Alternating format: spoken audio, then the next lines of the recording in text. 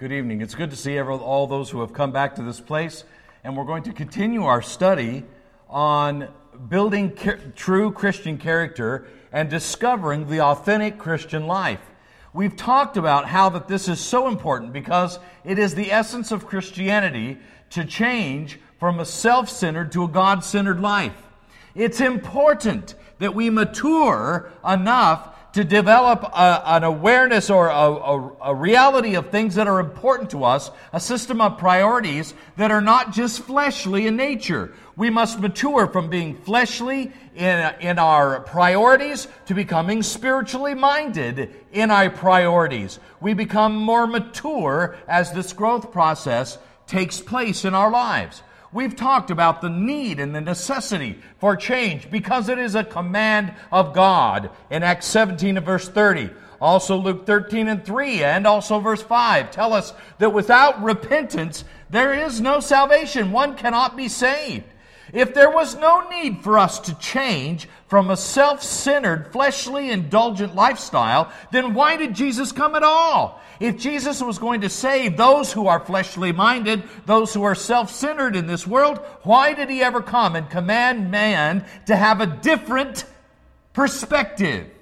Now listen, that is the essence of what we're talking about tonight, is understanding our purpose differently than those who are just of a worldly mindset.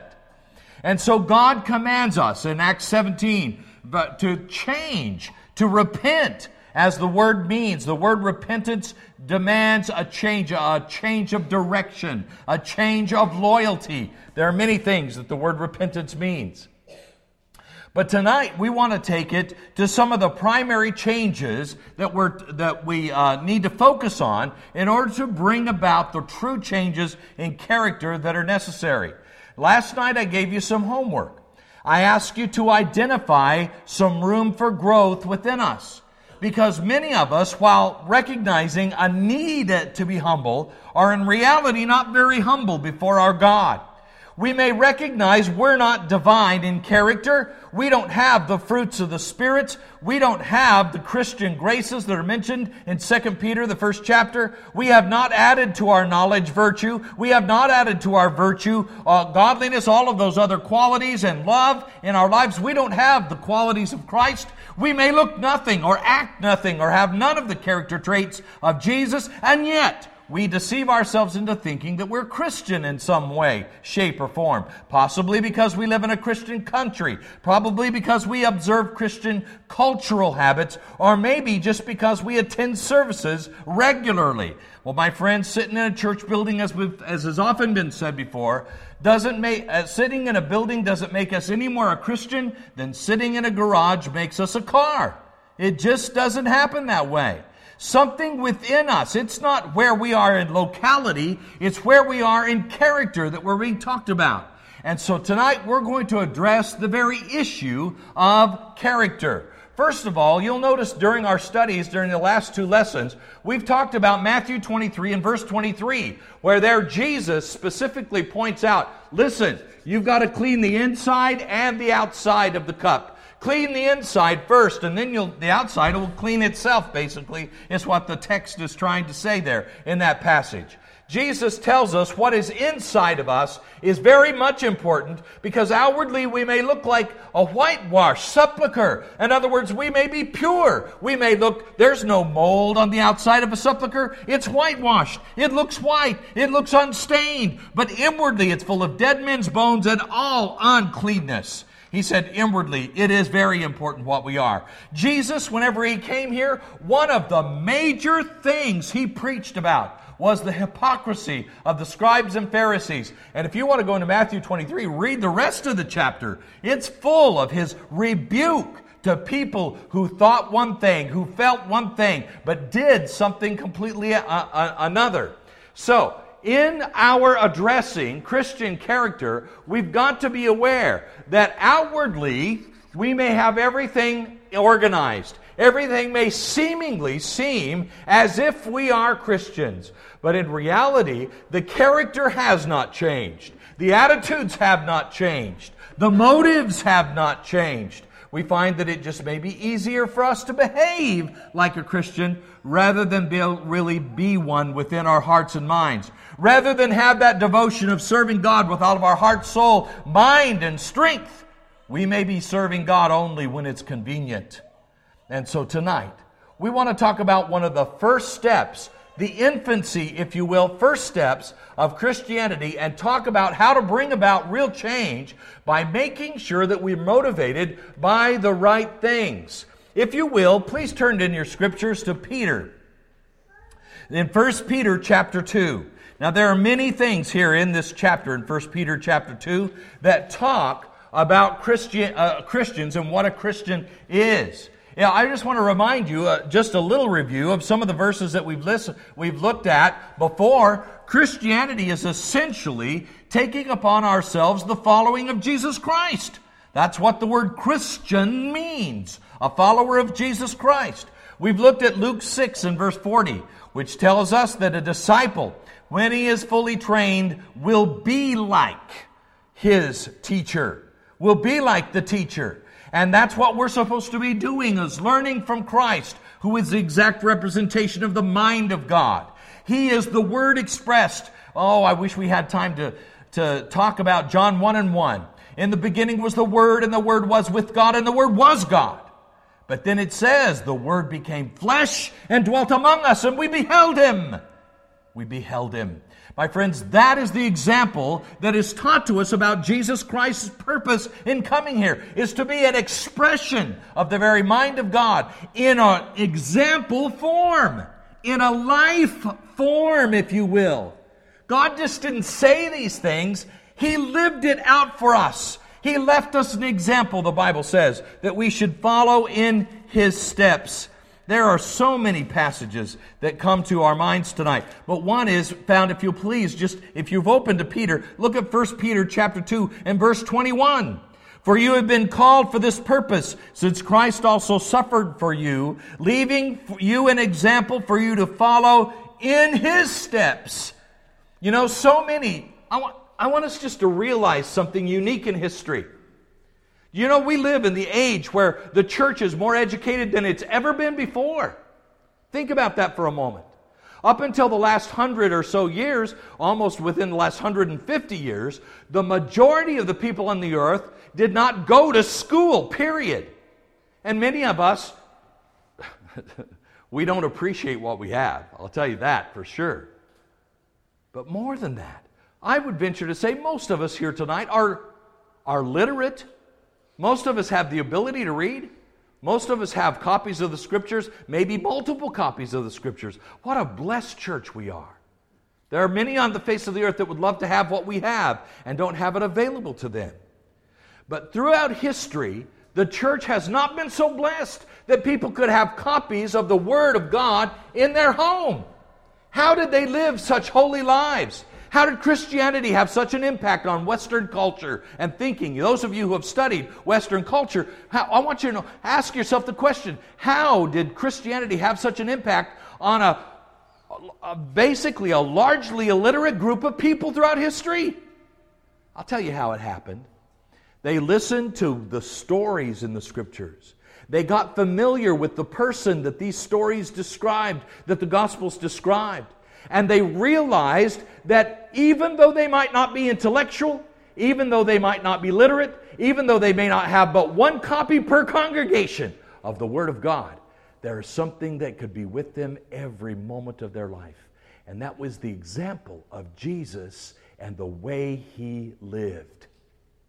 The Bible says, I want you to think about Jesus. He left you an example for you to follow in His steps. And those who followed Christ, before they made decisions, before they acted and reacted to persecution, to trials, to tribulations, they would ask themselves, how would Jesus behave in this situation? They got the main point of the example of Jesus. They may not understand doctrine, they may not be philosophical, they may not be theological, but my friends, they got one point really clear. If it wasn't like Jesus acted, they shouldn't do it. That was the essence of what they got.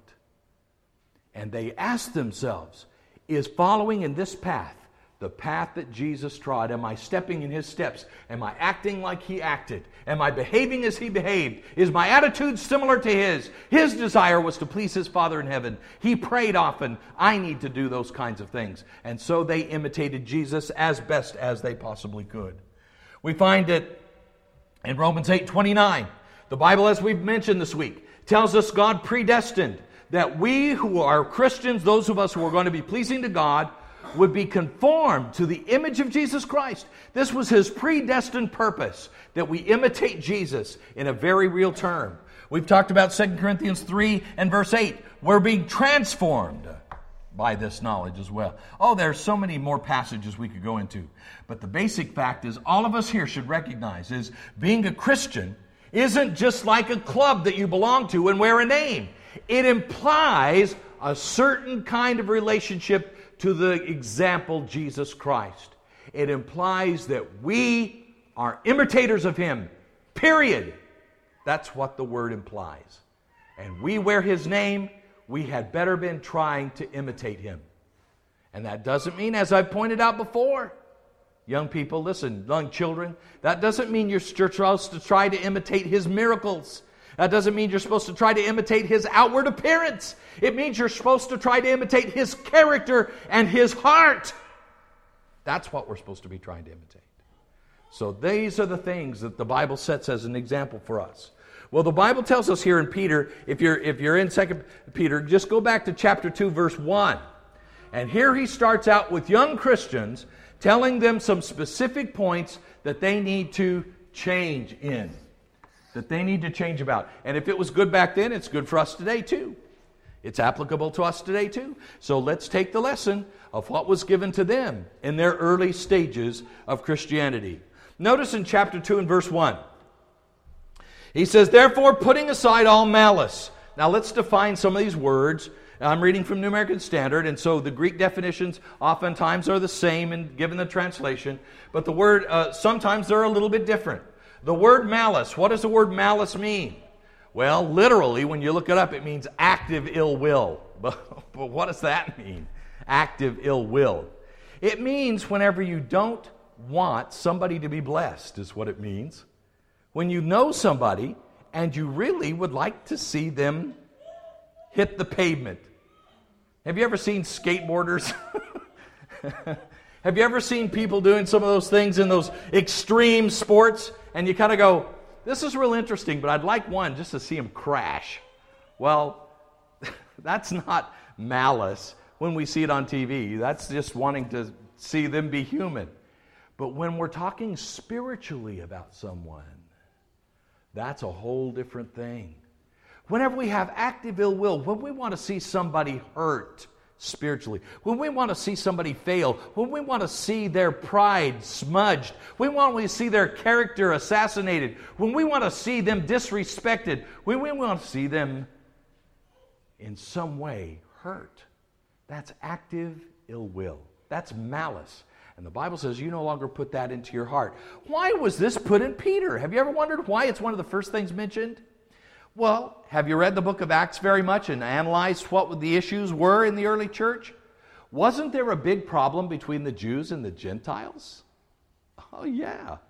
Wasn't there a big problem not only just between Jews and Gentiles, wasn't there a problem between rich and poor?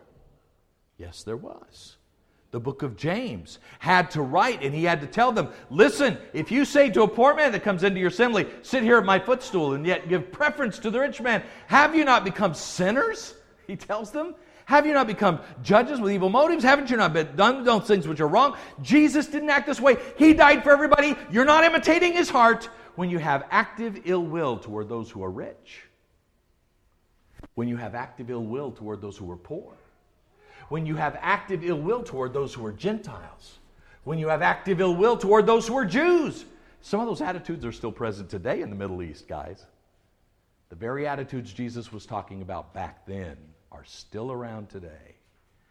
Because what happens in the church is that Jesus puts them together rather than we put them together.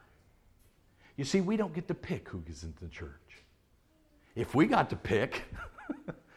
the church would reflect just a certain kind of socioeconomic class. People just like us, probably. And unfortunately, that's what happens sometimes in the church too. We have to get out of that little box. We have to seek people that Jesus is seeking and love those whom God loves and go after those whom Jesus died for. And it wasn't just us. And it wasn't people just like us either. So, God says, listen, if you're going to be a Christian, if you're going to be a follower of me, you're going to have to view others like I view them. So you're going to have to get rid of your racial prejudice. You're going to have to get rid of your socioeconomic prejudice. You're going to have to get rid of all of that garbage, and you're going to have to get it out, because if you're going to follow me, you're going to have my heart. You're going to have my heart. So, get rid of malice. Notice what he goes on to say. And all deceit and hypocrisy. Deceit. Deceit means deceivableness, or really, if you will, it means leaving the wrong impression with someone, whether it's for your benefit or not. You get rid of deceit. A half lie is nothing more than a full lie in disguise. That's all it is.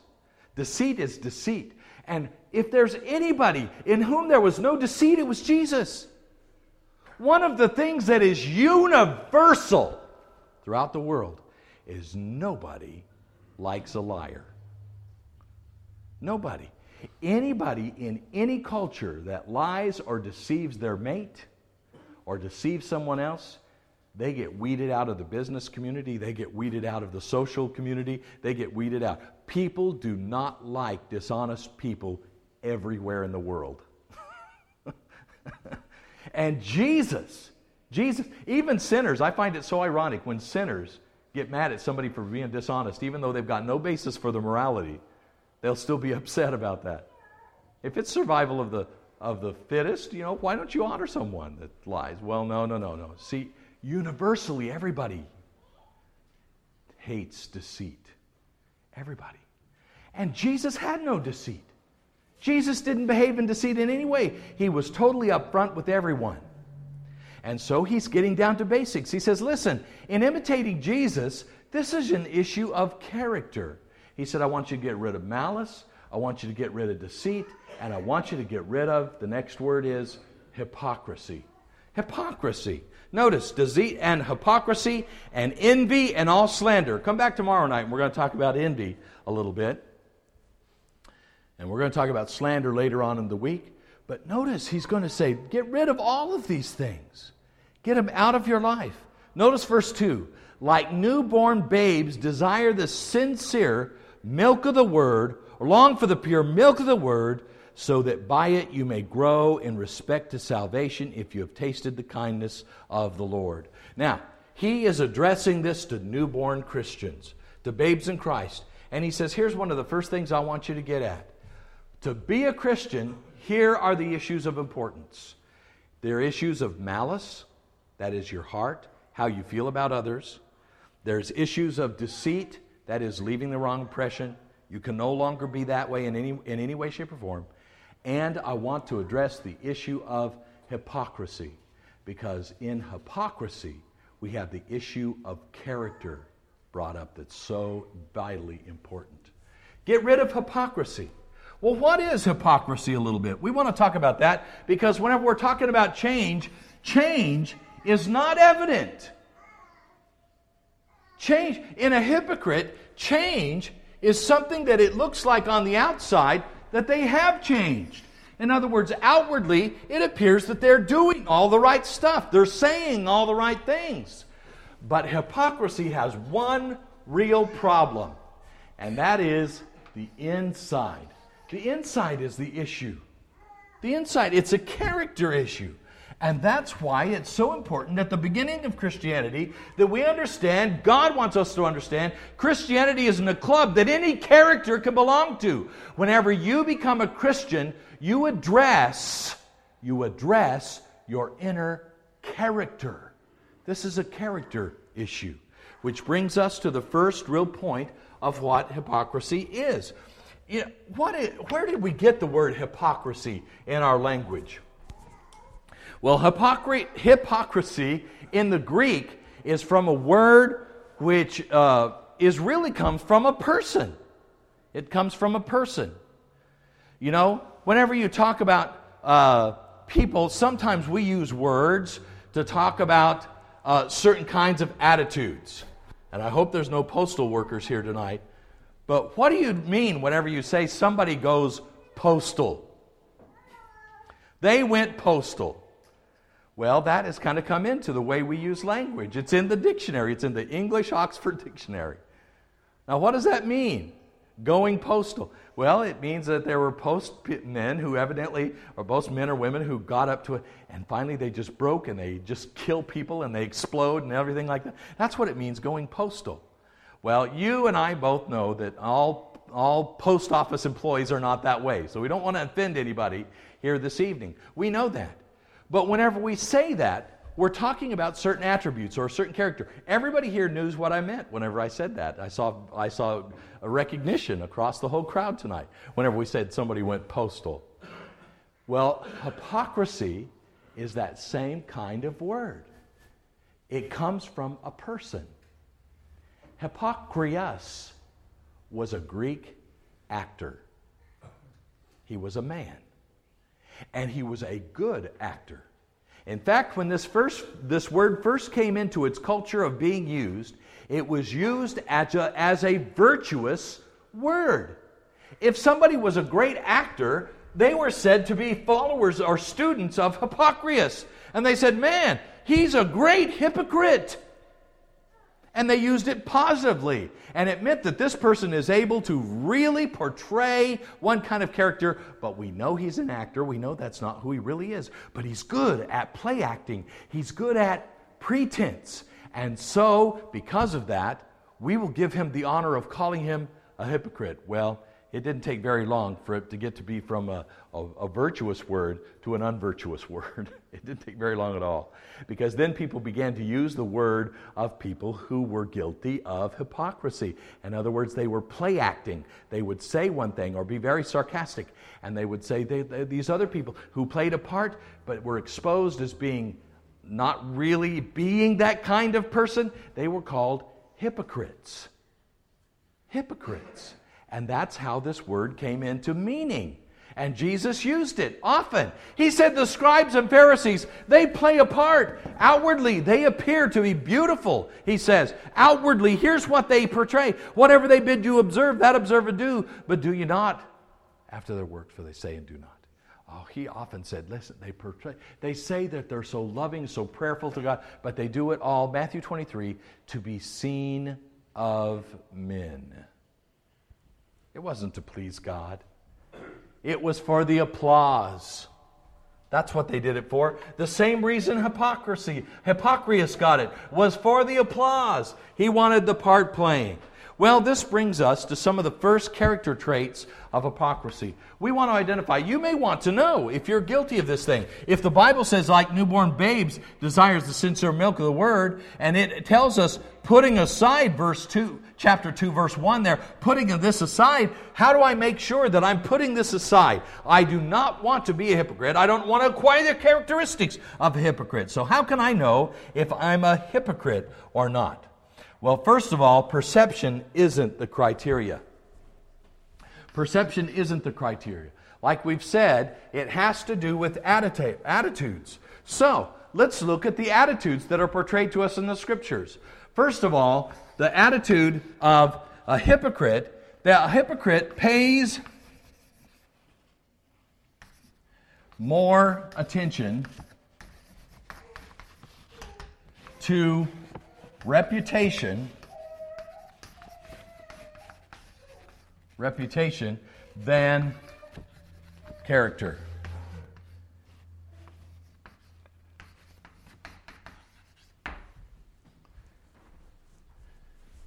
The hypocrite pays more attention to his reputation than the character. How others perceive a hypocrite or him is the most preeminent concern that he has. Let's look at some passages. In Matthew, the 6th chapter, Matthew 6, and starting reading verse 2, it says, "So then, when you give to the poor, do not sound a trumpet before you, as the hypocrites do." Here's a point. He says, listen, don't sound a trumpet before you, as the hypocrites do, in the synagogues and in the streets, so that they may be honored by men. This person's primary motive is to have the attention of men. And so it's men's response that they're after. It's reputation. It's that kind of thing that they're really mostly concerned about.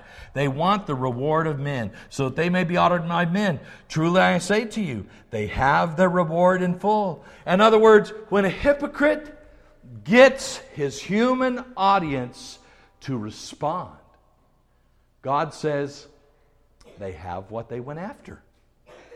And that's all the reward they're going to get. When a hypocrite gets the applause, that's all that's being given to him. That's all. That's all an actor gets. When the applause is over, it's over, folks. They get no virtue in God's eyes. They get no praise in God's eyes. They went after the attention of men, and whenever they got it, that was all that they got.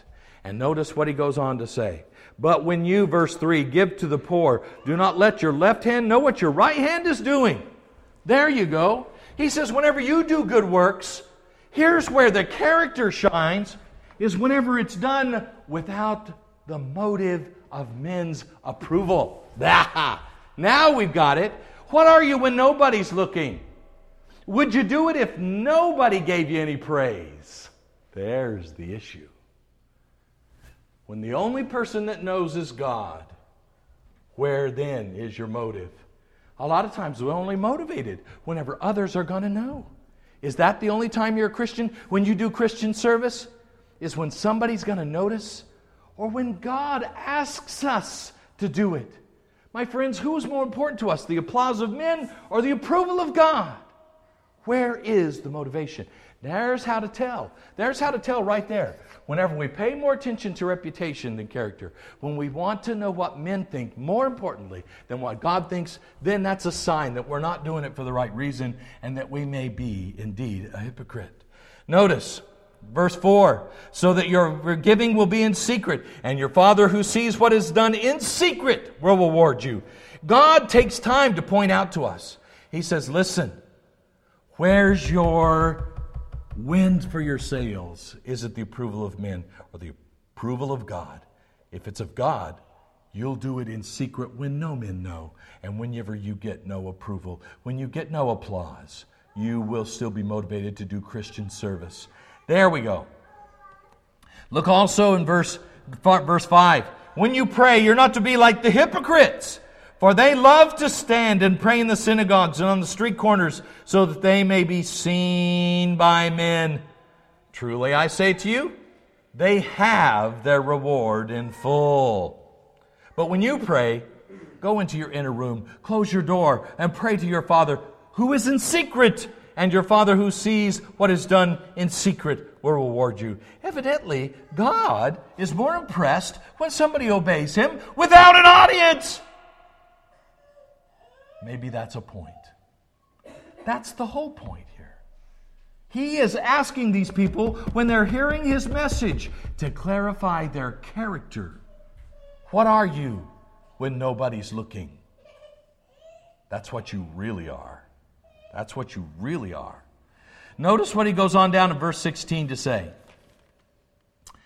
Whenever you fast, do not put on a gloomy face, as the hypocrites do, for they neglect their appearance so that they will be noticed by men when they are fasting. Truly I say to you, they have their reward in full. But you, when you fast, anoint your head and wash your face, so that your fasting will not be noticed by men, but in your Father who sees in secret. And your Father who sees what is done in secret will reward you. You know, one of the things that I wanted to point out in this little bulletin is if you'll, on page 2 of the bulletin, if you have it, this is a real good thing to read every once in a while. And that's why I sent it to Bob. It's really helpful sometimes to get a handle on, listen to this, the difference between self-righteous service and really serving God. He says, listen, let me share some thoughts that contrast self-righteous service with true service. This is from a book called Celebration of Discipline by Richard Foster. Listen, self-righteous service comes through effort for glory. True service comes from realizing our abilities are from God. Self-righteous service is impressed with the big deal. True service finds it almost impossible to distinguish the small service from the large service. Self-righteous service requires external reward. True service rests content in anonymity. Self-righteous service is highly concerned about results. True service is free from the need to calculate results. Self-righteous service picks and chooses whom to serve. True service is indiscriminate in its ministry. Self-righteous service is affected by moods and whims. True service ministers simply and faithfully because there is a need.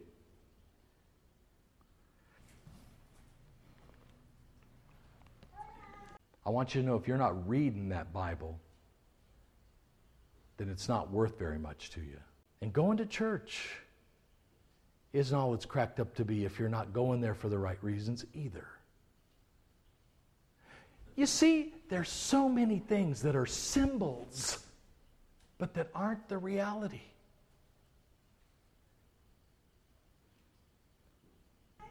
And we think if we have enough symbols, we'll have the reality. But how many of us serve? How many of us pray? How many of us confess Christ? How many of us live the life? What would we be without the symbols? What if we were persecuted in the assembly? What if we were in prison? Would we be singing hymns? How about that? Have you ever thought about that? What if I was in prison? Would I, like Peter and Paul, be singing hymns? Or would I be humming the country tunes that are on the music? What is it? What do we think about?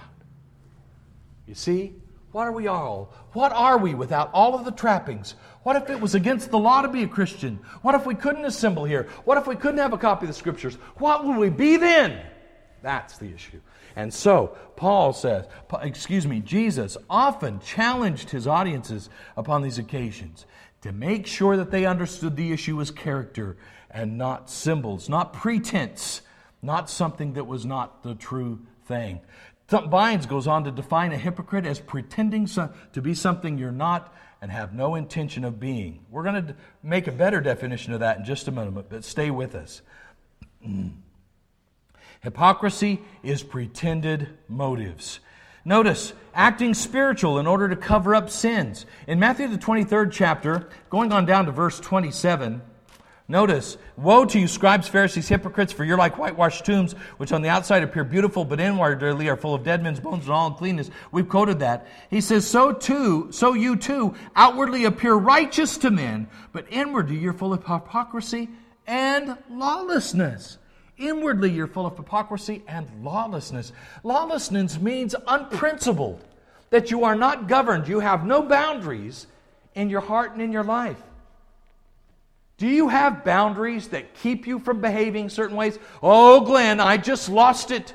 That temptation was too much to bear. God says, listen, that lawlessness is a sign of the real authentic Christianity. A Christian is somebody who has inner boundaries, who practices inner boundaries, who won't allow themselves to lose it, who don't allow environment to cause them to lose it, will not find excuses for them to lose it, to go beyond the boundaries of which they have allowed the Lord to place in their hearts and in their minds. With their anger, with their lust.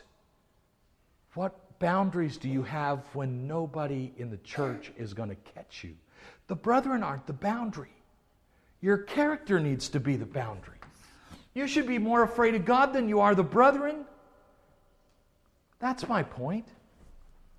That's where a Christian is when he's concerned not about the cops, not about spiritual or moral cops. He's afraid about displeasing God.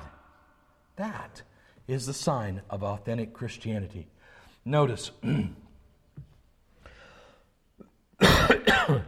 Oh, well, there's so much. Look, Romans 12. Let's just read this one and we'll go on to the next point. Romans the 12th chapter. Romans the 12th chapter. We're going to start reading verse 9 and verse 10. Notice what he says here. Let love be without hypocrisy. Abhor what is evil, cling to what is good. Be devoted to one another in brotherly love, giving preference to one another in honor. not lagging behind in diligence, fervent in spirit, serving the Lord, rejoicing in hope, persevering in tribulation, devoted to prayer, contributing to the needs of the saints, practicing hospitality. Bless those who persecute you. Oh, listen, he describes the Christian's character here in this passage. He says, here's the attitudes a Christian has in these circumstances. They rejoice, they bless their enemies. Do you bless your enemies or do you curse your enemies? What kind of response do you have to people who disagree with you? What kind of problems do you have? Are you these kinds of person? Do you bless them? Do you rejoice with those who rejoice? Do you weep with those who weep? Notice, let love be without hypocrisy. It's so easy to say that we love when in reality we don't. The Bible says, let love be without hypocrisy. My friends, there is the true test of character. Love. Love has a certain kind of response to others. The Bible describes it in 1 Corinthians 13. It says, love is patient. Stop saying you love someone if you're not patient with them. Love is kind. If you're not kind to them, stop deceiving yourself into thinking that you love them. If you are unkind with your children, and my friends, here's the point about child abuse, and I want to get very clear about this. I've not had that much, I don't know that much about this area. But I do know in different areas of countries, it seems that different problems are predominant in the culture. And I have had Christian parents justify child abuse under somehow saying it's godly in its behavior. Whenever really questioned about this, now, if there's anybody, I thought I'd hear an amen on that one. But I'll tell you what my dad did before he spanked us. There was only one time that I know of, that I'm conscious of, I'll put it that way, in my life where my dad hit me before he thought first, or slapped me, and it was because he thought I had injured my mother. More often than not, here's the process. There was the confrontation, the lecture, then the punishment. My dad was very clear. You know the rules. You violated the rules. Here's the consequences. Yeah, just get it over with. We knew what was coming. The whole point, none of us ever questioned the love of our Father. You can ask that of all of us. And we got spankings regular with meals. We thought that was why we did it, you know. Some of us here know too much. But the whole point is sometimes most of the time we deserved it. That's the whole point. But the whole point, we never questioned that. We never questioned that. His love was without hypocrisy. But I tell you what, whenever you beat your kids to make yourself feel better and there's no edifying for the child, it's wrong. He believed in spankings. It was my dad. When you do it for your reasons rather than for their welfare, then it's abuse. It's a real good way to test, to see if you've gone over the line. Real good way to test.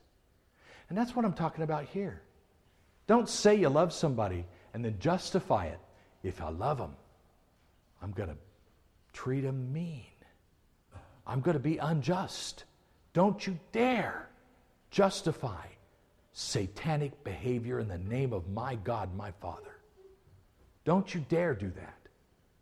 Don't you dare abuse your children, your husband, your wife in the name of God.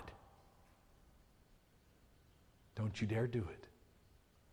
Love does not think of self whenever it acts. Love thinks of the object, the good of the object.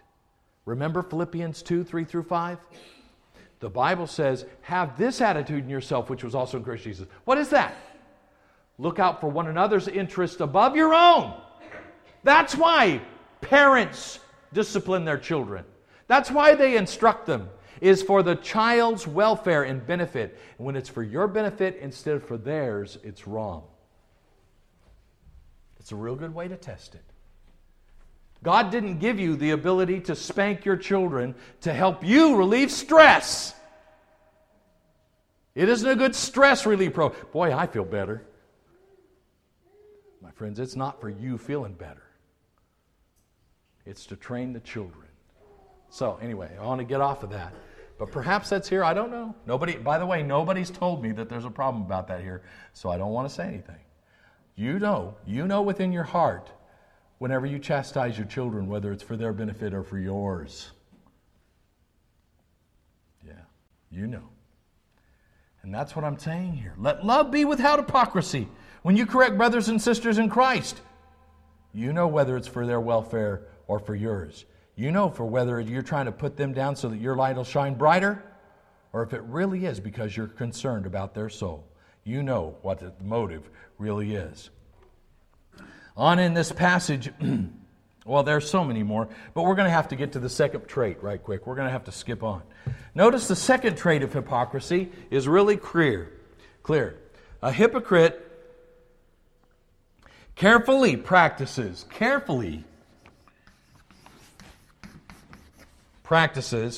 religious acts. I don't have time to bring it up. While his heart remains distant from God. Heart distant. Now, we've already emphasized this, and so we're not going to spend an awful lot of time on it. But just suffice it to say that one of the definitions of a hypocrite that Vine says was the hypocrite is somebody who plays a part but never intends on being really what that part suggests. In other words, there are some people who practice form of godliness but deny its power really in their life. This is the hypocrite. The hypocrite has details without depth. Details without depth. They tithe mint and herbs, as we've noticed last night, herbs, but ignore justice and mercy and faith. They strain at a gnat and swallow a camel. Oh, my friends, they are into details. Their details and their biases are vital to them.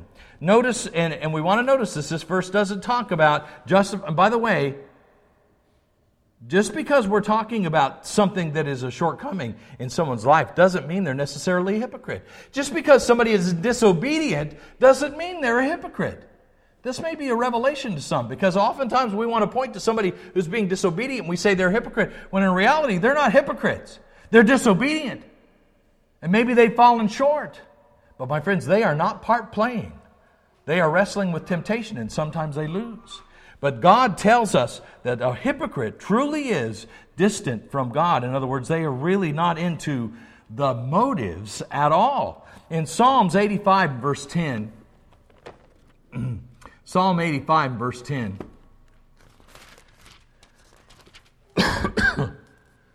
loving and kindness and truth have met together.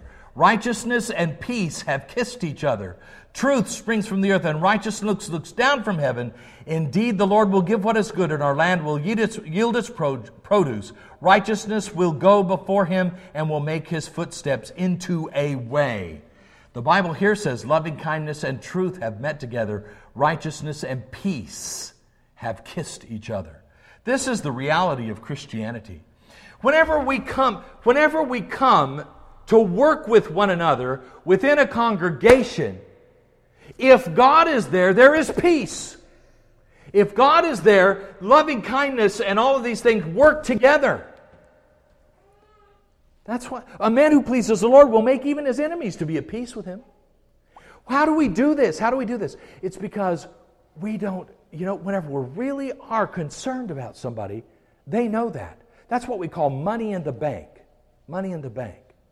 Whenever we really try to encourage someone, when we show them loving favor, when we have served them, when we have given them cups of cold water, when we have shown and proved our love for them by going 2 miles with them and not just 1, whenever we've been there in the good times, then whenever it comes time for correction, we've got money in the bank.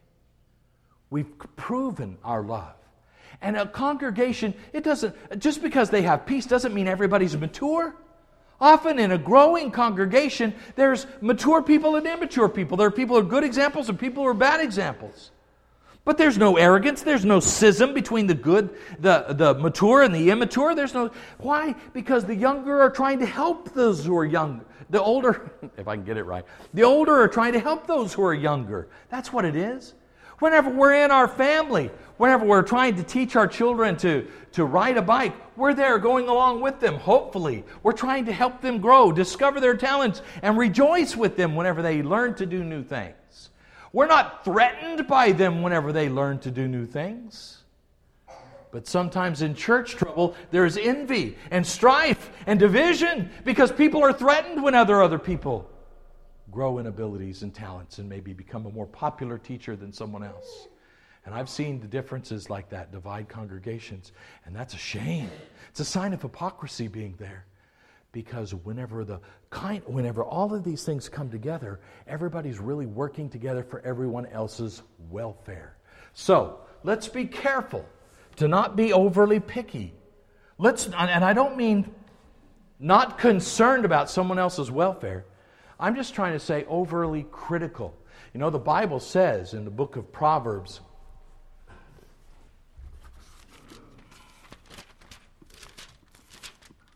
I always misquote this or where it is. So I have to find it right quick. There it is. Proverbs 17 and verse 20. The Bible says, "He who has a crooked mind finds no good." Do people cringe when they see you coming? Because you never give compliments, but every time you open up your mouth, it's a criticism? It's been said between husbands and wives that a lot of times the men are surprised that their wives are so depressed. Why are they so surprised? Oh, I don't know. I just try to help her to be a good wife. I try to help her all the time. I give her a list of everything that she's falling short of. I try to be so helpful to him. I point out everything that he's coming short in, and I don't know why he doesn't appreciate me.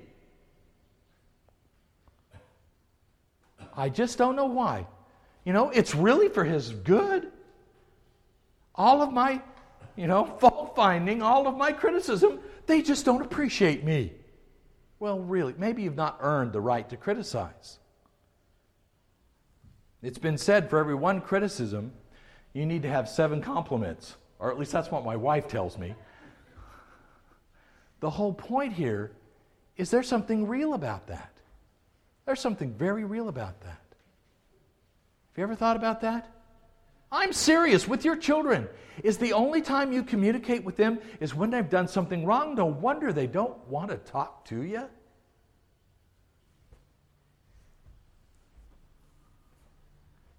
No wonder. Make sure in our Christianity, if you're going to try to be qualified to hand out a criticism, make sure you've qualified yourself by handing out some compliments and some encouragement. Some encouragement along the way. And then you'll have money in the bank whenever it comes your time to correct those who are wrong. You know, there's some people that can say it and get away with it, and some people that can say the very same thing and not get away with it. I wonder what it is. Perhaps it's because you know that whenever somebody criticizes you, if they love you, you know it. And you know it when they're just being critical. You know it. So, brethren in the church, don't just justify yourself by saying, it's true and it's right. And I don't know why the brethren don't appreciate all the criticism I give. Perhaps because you're not looking for, perhaps you're disobeying Philippians 4:8, one of the most disobeyed passages in the Bible. Whatsoever things are good, virtuous, praiseworthy, think on these things. Whenever you do that, you'll earn the right to be a concern whenever it comes your lot. Okay.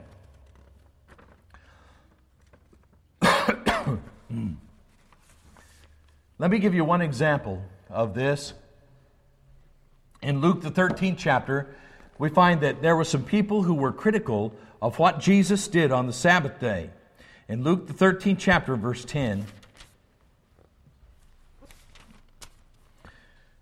and he was teaching in one of the synagogues on the Sabbath, and there was a woman who for 18 years had a sickness caused by a spirit, and she was bent double and could not straighten up at all. And Jesus saw her, and he called her over and said to her, "Woman, you are freed from your sickness." And he laid his hands on her, and immediately she was made erect again and began glorifying God. But the synagogue official was indignant because Jesus had healed on the Sabbath, and began saying to the crowd in response, "There are 6 days in which the work can be done, so come during them and get healed, not on the Sabbath day." But the Lord answered him and said, "You hypocrite, does not each one of you on the Sabbath untie his donkey or his ox or his donkey from the stall and lead him away to water him? And this woman, a daughter of Abraham, as she is, whom Satan has bound for 18 long years, should she not have been released from his bond on the Sabbath day?" And he said all this, all his opponents being humiliated, and the entire crowd was rejoicing over the glorious things being done by him. Now, my friends, Jesus didn't violate the Sabbath, and he was not justifying himself by his statement. You can never violate the Word of God justly, and Jesus wasn't doing that here. He said they were violating some of their human traditions and customs by healing her on the Sabbath.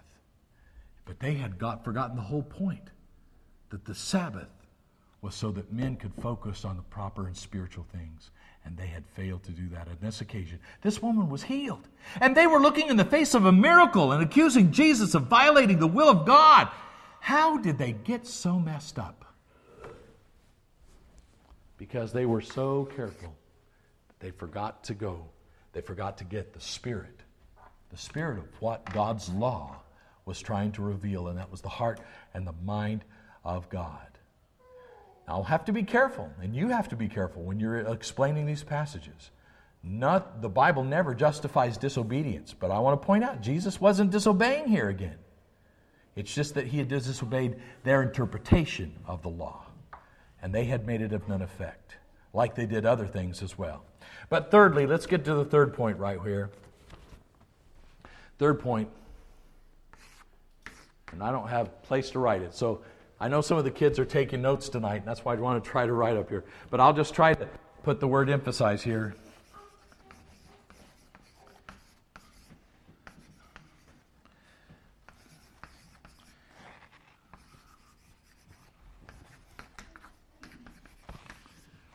Emphasize their own virtues and others' sin. That's what that is there. A hypocrite emphasizes their own virtue and others' sins. Often in hypocrisy, you're going to find someone who finds it to be clear-cut. They look at others with a black and white glasses. They can see clearly other people's sins. But themselves, their own sins, they don't even call them sins for themselves. They call them weaknesses. Yeah, I have a weakness. It's genetic. My mother was that way. I'm that way too. We were raised that way in the South. We were raised to have these attitudes. We were raised to have that attitude. We were raised... I don't care how we were raised. Jesus says, now you're a son or daughter of God. You're supposed to reflect His fatherhood. Doesn't matter how you were raised. I know some kids who were raised horribly that are great Christians, and I know some kids of great Christians that act horribly. Genetics doesn't have anything to do with it. Being raised doesn't have anything to do with it either. That's what happens sometimes. You can't pass on morality, whether it be sin, you can't inherit sin, and you can't inherit righteousness. I don't care how virtuous your mother or your father is. That doesn't make you virtuous or horrible. He who has a crooked mind finds no good. The whole point is how do you behave in your humility before God? Are you finding yourself always emphasizing your own virtue and somebody else's sinfulness? Because you know what? If you can find somebody else worse than you, that must mean you're good. Right? No. You see, that's the whole point. That's the whole point. It doesn't matter how many times have you talked to somebody and they say, well, Glenn, if I believed that would send my mother to hell. Believing something is going to send your mother to hell or send your father to heaven. Guess what? What you believe doesn't have any impact on their eternal destiny one way or another. And regardless of how many millions you're better than, that doesn't make you good. By default. That doesn't make your character good. You can find a whole lot of people that are worse than you. So what?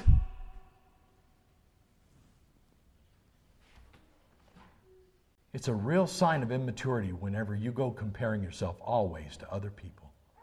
That's a real sign that you haven't got a clue about what Christianity is about. It's a real sign of hypocrisy when you're always comparing yourself to other people and not to Jesus. Because Jesus is the one you're following. Notice in Romans, the 2nd chapter. In Romans, the 2nd chapter, verse 1 and 2, Therefore you have no excuse, every one of you who passes judgment, for in that which you judge another, you condemn yourself. For you who judge practice the same things, and we know the judgment of God rightly falls upon those who practice such things. But do you suppose this, O man, when you pass judgment on those who practice such things, and do the same yourself, that you will escape the judgment of God? You know, it's been so sad to me whenever I notice people, especially on certain websites, and I've studied with people through the age, that are always, they're really upset about the church, and they left the church over what some hypocrite did. Now, I've had brother tell me, I went down to Texas and studied with a preacher who fell away, and you know what? All he could preach about was how unloving the brotherhood was. Have you ever met those people? Oh, Glenn, the brotherhood's so unloving. They're so unkind. All they talk about, they just are gossiping about the people. They just badmouth everybody and everything else. I just held up a mirror and I go, you want to look? All you preach about is how bad the brotherhood is. That's all you can preach about. You who condemn another and practice the very same thing yourself. That's all they could think about. All they could say was how bad everybody in the brotherhood was. So what? That's the whole point. Are you praising them? Are you going to church to worship them or worship Him? You know, it doesn't matter to me if the whole crowd is a bunch of hypocrites. I didn't come to worship them. The reason why I go to church is because God deserves my worship. He deserves my loyalty. He deserves my obedience. And I'm going because He's who He is. And that's why we need to do what we need to do. It doesn't matter if your mother's a hypocrite. It doesn't matter if your father's a hypocrite. It doesn't matter if the leaders in the church are hypocrites and don't behave like they should behave. It doesn't matter. That's the whole point. You need to do things because it's the right thing to do. And you need to put yourself under the same scrutiny that you put others under. In Matthew, the 7th chapter, verse 1 through 5. Matthew 7, verse 1 through 5. I'm going just a little bit longer tonight, but I got to finish this up. Matthew 7, verse 1 through 5. Do not judge that you be not judged. For in the way you judge, you will be judged, and your standard of measure, it shall be measured to you. There's no telling how many times I've had that verse read to me. And you know what? It's really ironic that the person who's reading it to me is violating the very verse that they're reading to me. Isn't that ironic? What are they doing? They're saying, now listen, Glenn, you know the Bible says not to judge. The Bible says right there, don't you judge. And I say, and you're judging that I'm violating that passage? Aren't you doing the very thing that you say that verse is teaching against? Yes. But my friends, whenever God's word is used, it's not us that's judging. Jesus said, my words will judge you in that day. And whenever you share with somebody the word of God, did you know you're not judging at all? You're a bigoted church. You condemn homosexuality. No, you know what? It doesn't have anything to do. I didn't vote on homosexualities, whether it should be in the church or out of the church. Did you? If you had a vote on it, then you may or may not be a bigot. But guess what? I didn't have a vote. God told me in Romans, the 1st chapter, and in 1 Corinthians 6, the homosexuality is a sin, and He didn't ask me to vote on it. This is His word. He will judge. His word will judge in the last day. Don't condemn the church of being a bunch of bigots whenever the real problem you're having is with the author of the book. You take it up with him, not with the church. You don't accuse the church of that. The church is not judging when it preaches the word of God. The words tell us what is right and what is wrong, and tell us what righteousness is and isn't. And I didn't get a vote. This isn't my church. This is not your church. This is the Lord's church. And if the Lord isn't the head of this church, we need not be here. But the Lord is the head of the church. It's His church. If you got a problem with what this church believes, take it up with the head of the church, Jesus Christ. Because He is the head of His church, Ephesians. That's right. So, a hypocrite tears down others in order to build up himself. Jesus calls us to use righteous discernment in our judgments.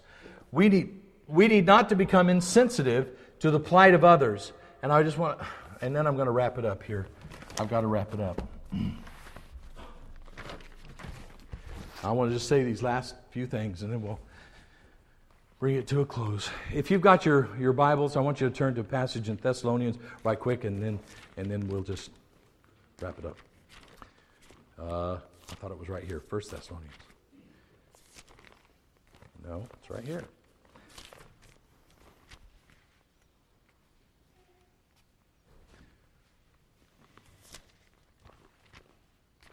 Well,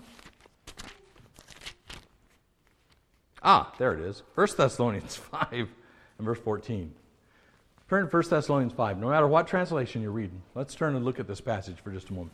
Notice how he tells us that there's 3 different problems and they're to be handled in 3 different ways. So let's read the passage the way we often apply it. Notice, and we urge you, verse 14, and we urge you, brethren, admonish the unruly, admonish the faint-hearted, admonish the weak. No, it's not what it says. Notice what it says. Admonish the unruly, encourage the faint-hearted, help the weak, be patient with all men. Now, my friends, there may be sin problems in someone's life, and the Bible doesn't tell them that you handle all of them with a stick. If you're that kind of parent where you handle every problem with your children with a stick, you're not doing it right. Because our Heavenly Father doesn't do it that way. He saves the stick for the unruly. Admonish the unruly. But He says, help the weak. Encourage the faint-hearted. Maybe somebody's sinning because they need encouragement. Maybe somebody's needing help. Be patient with all men. We have to determine why somebody is at where they're at. God tells us to use that wisdom, or these words have no instructive purpose whatsoever. If you go to help other people, you have to help by determining why they have sin problems in their life and then apply these prescriptions to the problem. And if you don't need to be there. This is God's wisdom. And He says handle different problems in different ways. So we have to put on ourselves a heart of compassion whenever we go to people in sin. We have to figure out, we have to help them figure out why they're at where they're at, and then prescribe and then help them develop what they need in order to survive spiritually. Because we're not there just to tell them off, we're there to help them survive. We're to help them overcome. We're part of the support group, not part of the problem. How sad it is when people fear Christians more than they fear God sometimes. My friends, we need to be able to be helpful to each other, to know beyond a shadow of a doubt that some people are looking out for us spiritually. So, let's look at the way the difference between a genuine, somebody who has the character and the mind of Christ behaves, and the way a hypocrite behaves. A hypocrite pays more attention to reputation than character. Whenever they get their applause, my friends, God says they got their reward. You got what you were after. But a true servant, a true authentic Christian, serves when nobody's watching. A hypocrite pays careful attention to, oftentimes, to acts of religion, to the symbols, but their heart remains distant from God, not even understanding of the requirements and why God put them in there. Thirdly, a hypocrite emphasizes their own virtues and other sinfulness. And there are many examples of that. There was the one in Luke where one went before God. He obviously was a good guy. God, I fast twice daily. I give gifts to the poor. I do this, that, and the other. In other words, he's basically saying, God, you got a great guy down here. And I'm thankful I'm not like this publican. Oh, that betrayed his character. Oh, right there. There's the rift. There's the rift. That attitude never crosses the mind of our God. It never crossed the mind of Jesus to put somebody down and to build up and puff up His own character. Jesus had no pride. No self-righteous pride. He didn't find any delight. He didn't find any comfort in recognizing that other people were inferior to Him at all. I'm thankful I'm not like him. The other man smote his breast, said, God be merciful to me, a sinner. Which man went down to his house justified? One of them was a hypocrite, one of them wasn't. What kind are we? What kind are we here today? You know, please don't get offended at this parallel, but this is a Sinners Anonymous meeting. This is not a club for perfect people. We're not here because we're better than somebody else. We're here acknowledging the fact that we need to be instructed, acknowledging the fact that we need to be encouraged to do better. Encouraged, notice, we're here because we need to be encouraged to love and good works. We know that we fall short, and that's why we're here. We're here to acknowledge the fact that we're human, and we need to grow and become more spiritually minded. That we need to make any difference between the character of Christ and our character, any distinction, we need to close that gap. And we're here to try and do that. And my friends, that's something far different than pride. We're here basically acknowledging, I'm here to learn to do better, I'm here to do better and encourage other people to do better. That's what I'm here for. That's what this is all about tonight. And you know what? If you're here and a visitor tonight, I want you to know something. I think I know most of these brethren pretty well. I don't know everybody, but I know one thing that's probably because I've been around most of them most of my life, most of you in one way or another. And you know what? I think everybody here is trying to do better. I think you're going to find here, if you're a visitor here, you're not going to have to worry about being here. These brethren have your interest at heart. And they're wanting you to succeed spiritually. And won't you come and join with us on our journey? We need your help. We need your insight. We need your knowledge of the Word of God. And my friends, we will share our knowledge with you. But my friends, we need all the help we can get on that journey. And we would love to have you join with us in the quest of being more pure in our character than we've ever been before. We want to honor God in all that's way. We're not asking you to feel inferior tonight and be judged by a bunch of perfect people as to whether you're worthy to join this group. That's not what it's about. Everybody here has a humble heart, I'm sure, and is willing to welcome you into the journey of striving to do those things which please God.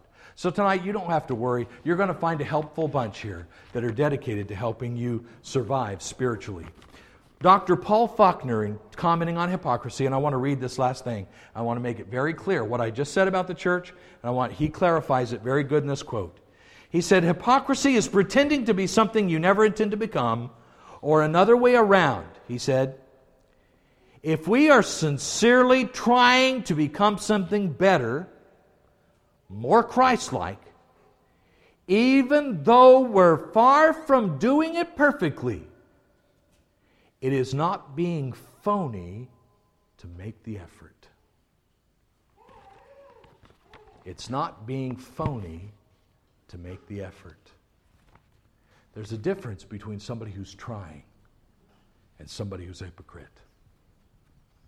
Just because somebody sins doesn't automatically make them a hypocrite.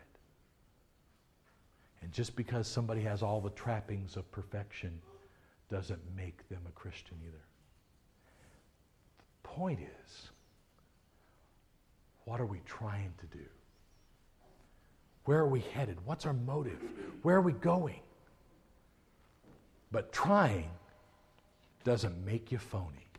So tonight, come and join us, won't you? In your faith, repent of your sins. Confess His sweet name before men, Matthew 10:32, and be baptized for the remission of sins. Join us on that journey if you haven't before. If you're a Christian, perhaps somebody's hypocrisy has caused you to be disheartened. Perhaps you focused on them instead of on the Lord. Tonight, refocus. Fix your eyes on Jesus, Hebrews chapter 12, instead of on people. Get your pride. Get the person you're worshiping down right. Get the person you're following in their steps down right. Even Paul said, be ye followers of me as I am of Christ. He was following Jesus, my friends. So let's get who we're following down right. Tonight, won't you come and join us in our effort to follow Jesus? We may not be perfect, but we're trying. Why don't you try too? We thank you for listening to our podcast put on by the Church of Christ at 2215 Plans Road in Bakersfield. If you would like any additional information or you would like to receive a free Bible correspondence course by mail, please email us at info@churchofchristbakersfield.com. Our service times are Sundays at 10:30 a.m. and 5 p.m., and Wednesdays at 7:30 p.m.